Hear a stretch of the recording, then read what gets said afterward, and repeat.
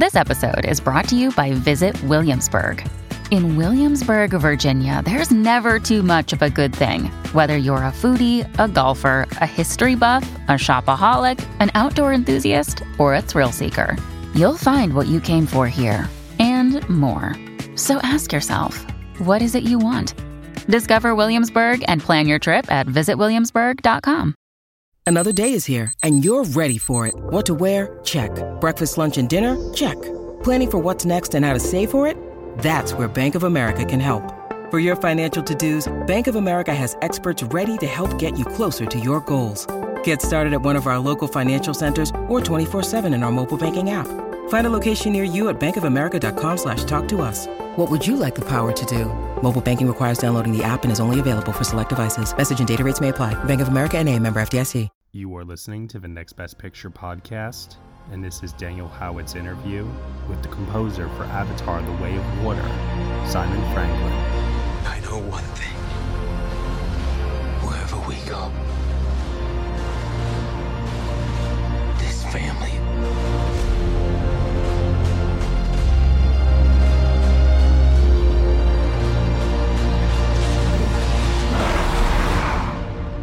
is our fortress.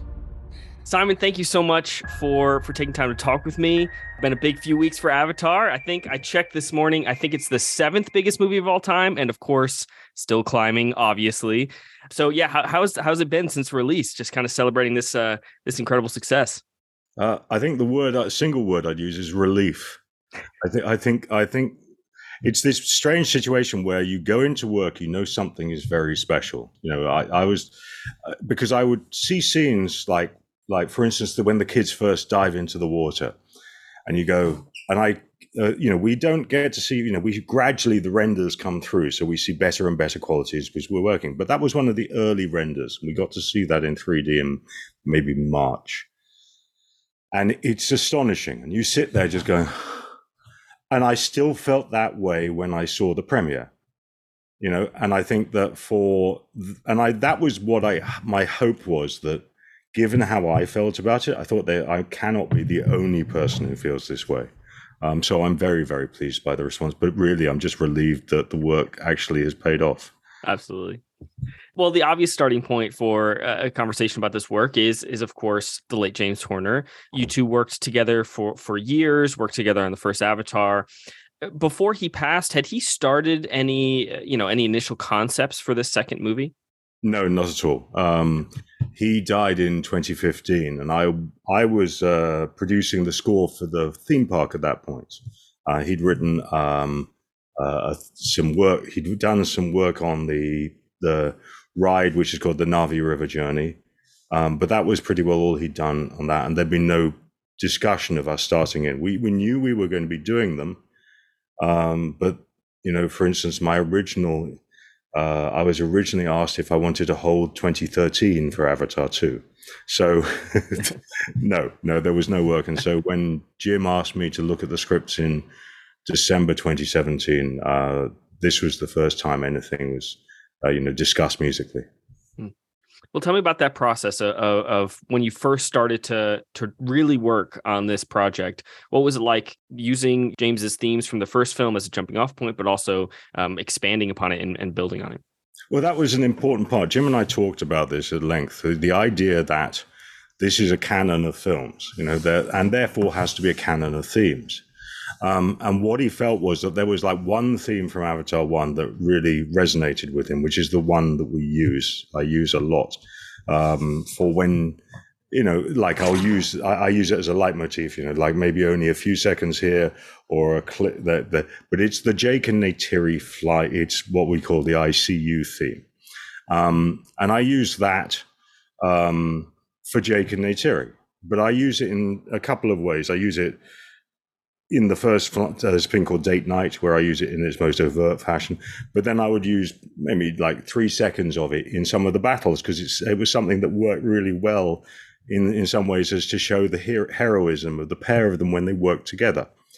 But apart from that, what Jim said to me was that he felt that the Avatar 1 score hadn't been thematic enough. And now he didn't mean there weren't great themes, and there were. There's some fabulous themes in Avatar 1. It's that there tended to be like a use of them once or here. There would be something and you'd use it here, but it wouldn't get repeated. And there was a lot of that. And he felt like there needed to be a more coherent structure, which is a more, I'll use the word leitmotif-like, but something where there were themes connected with people or places, or rather than just general Avatar vibe themes. And so we talked about that, and that became that was an important touchstone for me in terms of how I had to approach the score. Yeah, and obviously themes for places is a huge thing. This film takes place in a new part of the planet, a new world, essentially. Where did you kind of get started for developing the sound of the Metkayina people? I had been responsible for the sound of the Omaticaya, should we say, the forest. That sound of the glowing forest, the gamelan, the percussion, all of that was my area. I did the stuff that was non-orchestral in Avatar 1. And so that was already something that I had in place. With Avatar 2, it felt like the Metkayina we decided they were I wish to use the word simpler tribe, but they are,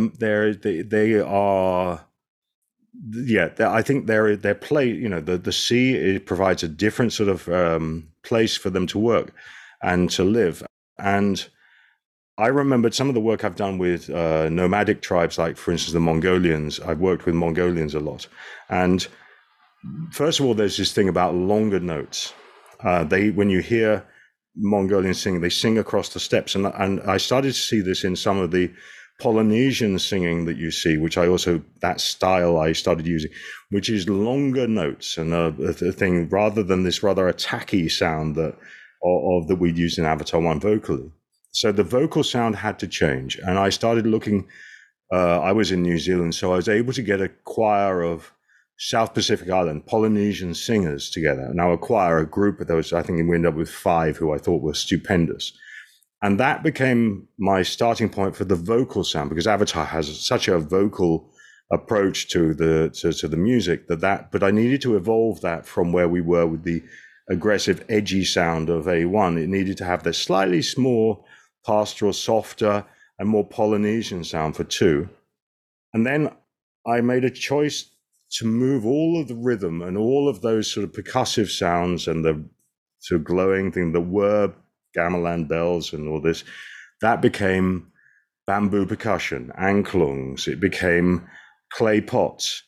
And I worked with a guy called Chuck Jonke here in Los Angeles, and I obviously assembled a whole load of stuff myself, and we created a whole library of this sort of material, and he made some unique instruments for me for this score. Yeah, I was going to ask about that. I heard that you made Pandoran musical instruments for this. Is that right?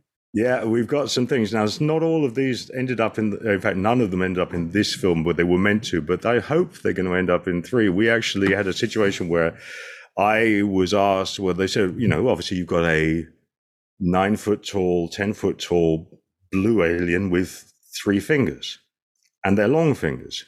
So why on earth would they play instruments that looked like Western instruments? I don't mean Western instruments, but like Earth instruments. And so I started thinking about this, and there were some particular scenes that are some that are in 2 and some in 3, where I needed to design these things. And I realized that, you looked at the physiology of the Na'vi, and I'd started designing instruments for them based on things I'd seen on Earth and particular instruments. And so I would design them, I would draw them, and I would scope them out. And then this is so that was fine. I think, great, okay, brilliant. Then I give it to the props guy, and he said, well, actually, they can give it to Dylan Cole, who's the lead production designer. So I give it to Dylan Cole, who then draws this exquisite, beautiful version of this. And then they hand it over to the props man, who 3D prints the instrument. And so we have 3D printed versions of all these Na'vi instruments that are completely unique, and I will be stealing them after Avatar 5. They're going on my wall. Are any of them functional? No, that's the whole point. This is what we do on Avatar, right? When you see, for instance, the kids walking through the Metkayina village, and you see there's Tuk, she's bouncing up and down on like this sort of netting that they have going between the different living areas. That netting, I saw them do 4 different versions in real time, like in real world, netting them with different knots and then hanging them so that Jim could see which of them looked and felt best, and then having the actors do the bounce. The bounce was there because Took was doing that on real thing. This is what we do in Avatar. You don't just make stuff up. Jim doesn't use the word stuff, but everything has to have a reason, and therefore my instruments had to be playable. Wow. When you need mealtime inspiration, it's worth shopping Kroger, where you'll find over 30,000 mouth-watering choices that excite your inner foodie. And no matter what tasty choice you make, you'll enjoy our everyday low prices, plus extra ways to save, like digital coupons worth over $600 each week. You can also save up to $1 off per gallon at the pump with fuel points. More savings and more inspiring flavors make shopping Kroger worth it every time. Kroger, fresh for everyone. Fuel restrictions apply.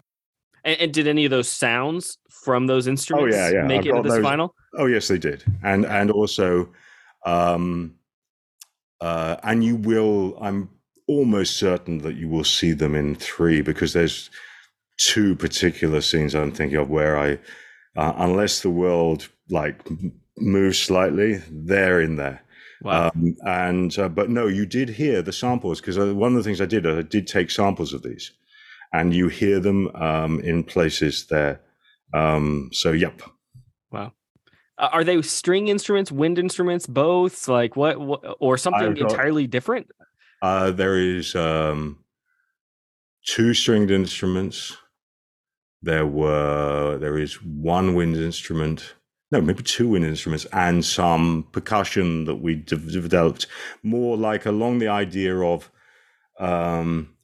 I worked on a variation of there's a thing called an udu, and I worked on a thing with an udu and an ocarina. I created something where you could cut the holes in the udu, and by using your fingers, you could effectively change the pitch of the udu and if you have fingers that are this long, you can do more things. Anyway, so that was the sort of thing. I got in the weeds. That's awesome. Yeah, that's fascinating. Not just with the creation of new instruments, but with your score in general.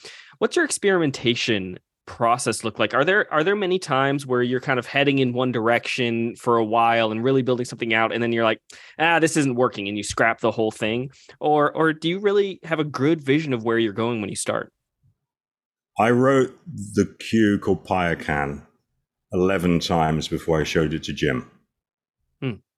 So, because every time I go, yeah, this is great, and then I come back and go, nah, and so on. And in that case, he said to me, he loved it on the first listen.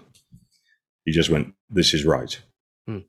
But that took me 11 times of me throwing away things that I thought were absolutely glorious, that we were all sitting there going, this is, gaspingly brilliant. And then I looked at it and went, no. And it didn't. And it was also, the picture tells you whether you're doing work, whether you're writing right. And then there are times, obviously, then Jim says, nah.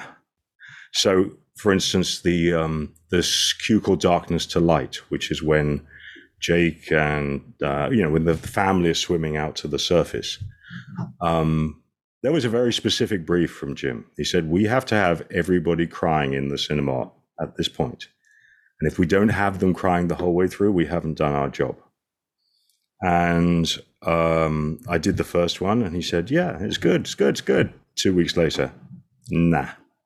And I did that. The third one, I said, okay. He came and listened to it. And within 5 seconds, he was in tears, because he's a really emotional guy. And he stayed in tears all the way to the end. And I said, okay, so, and he said, yeah, okay, kid. This is in the movie. So that is the process is iterative. I mean, I wrote and finished 5 hours of film score. And what I mean is I actually have finished film score, because part of this was also that we were suffering from running up against the clock. And that meant that often I would write and record things just because I had to get something done. And then we'd make changes, and then I have to re-record it because the picture had been edited. And therefore, picture edits, sometimes, if you're lucky, your piece of music that used to go ABC is now going CAB. Now, CAB may not be as good. Therefore, sometimes you can edit it and get away with it, and sometimes you have to re-record. And with a film like Avatar, it's almost wall-to-wall music. There is very little breathing room. How do you find the right pacing there when there's very few moments without any score underneath it? He did give me 6 or 7 minutes off. Well, that's generous. Yeah, which I look at that as a blessing. No, there is close to 3 hours of score, and when you add the songs, that's, it's pretty, as you said, it's pretty well wall to wall. I was lucky that I did my apprenticeships under James Horner, Howard Shore, Alan Silvestri, John Barry. And so for years, I'd been working on this sort of stuff. And if you take, especially with James Horner and Alan Silvestri in particular, their use of tempo is essential to their writing. And I don't come from the school of the straight ostinato that just waves across something. That's never been the way that I work, because that's not the sort of scores I particularly enjoy. It tends to be, for me, I like the idea that the music is reflecting the picture. And you have to reflect the tempo of the picture, because that's the most important thing. Is that in fact, that's the very first thing I do, is I find my internal heart, my internal beat, where I feel like, where I'm starting. And it may not be that I'm at the piano. By the way, it may be also the enormous rainstorm that you're hearing in the background, in case you're wondering. There is we've had 5 inches of rain yesterday, and I don't know how many inches we will have today. So the first thing I do is find that internal heartbeat for the section. And then you work from there. And I like to write longer cues. Although Jim, I think in this case, we chopped him up a bit more than we did on A1, but I still provide things like the Tulkun hunt. My original version before the picture got edited was close to 7 minutes as a single cue. And I like that idea of the evolution, even of action cues, whether they flow and they go from one place to another. Well, Simon, I know you've signed on for the sequels as well. They're already in various stages of production. Did you delve into those scripts while working on this one in order to really inform how some of these musical themes would evolve in future installments? That was the very first thing he made me do, was read all 4 scripts. So I read from 2 to 5 in December 2017 and early 2018. He said, you need to know where the destination is for you to start. And the very start says, Neytiri sings the song chord, the very first paragraph.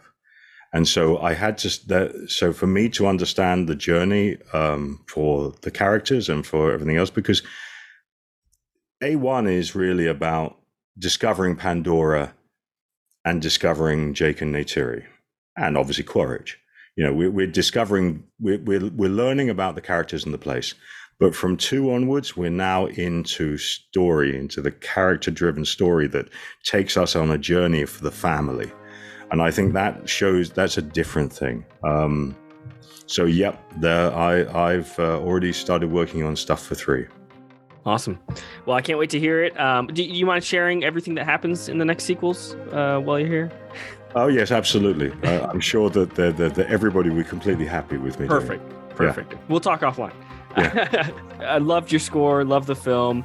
Thanks so much for your work. Thank you so much for having me, Daniel. Hey everyone, thank you so much for listening to Daniel Howard's interview with the composer for Avatar The Way of Water, Simon Franklin, here on the Next Best Picture podcast.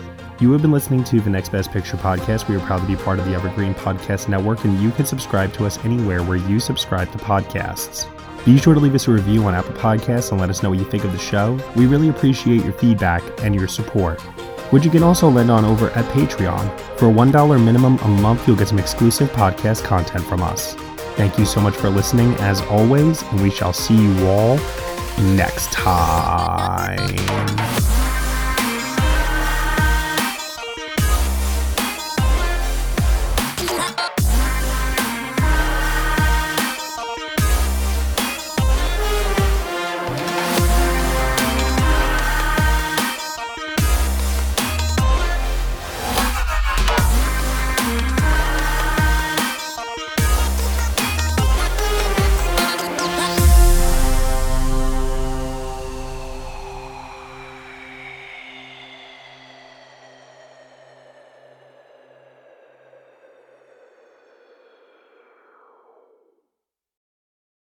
Don't you know that you're a grown-up? I'm a grown-up. Me too. Yep, me too. But these days being a grown-up can really suck. Luckily, we're grown-ups who grew up in the coolest generation. We had video arcades. And also some of the best TV and movies ever made. We lived the origin of awesome consumer electronics. The list goes on and on. Yep, Generation X. Exactly. And we're Gen X grown-up. Every week, the Gen X Grown Up podcast explores media, tech, toys, games, and more from both yesterday and today. Through the eyes of Generation Xers who absolutely love that stuff. You can find us on iTunes or wherever you get your podcasts. Or find us on our website, genxgrownup.com. Life sucks as a grown-up. All right, you think that was good enough? I hope so, man. I'm tired.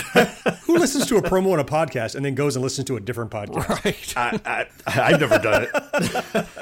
No. Right.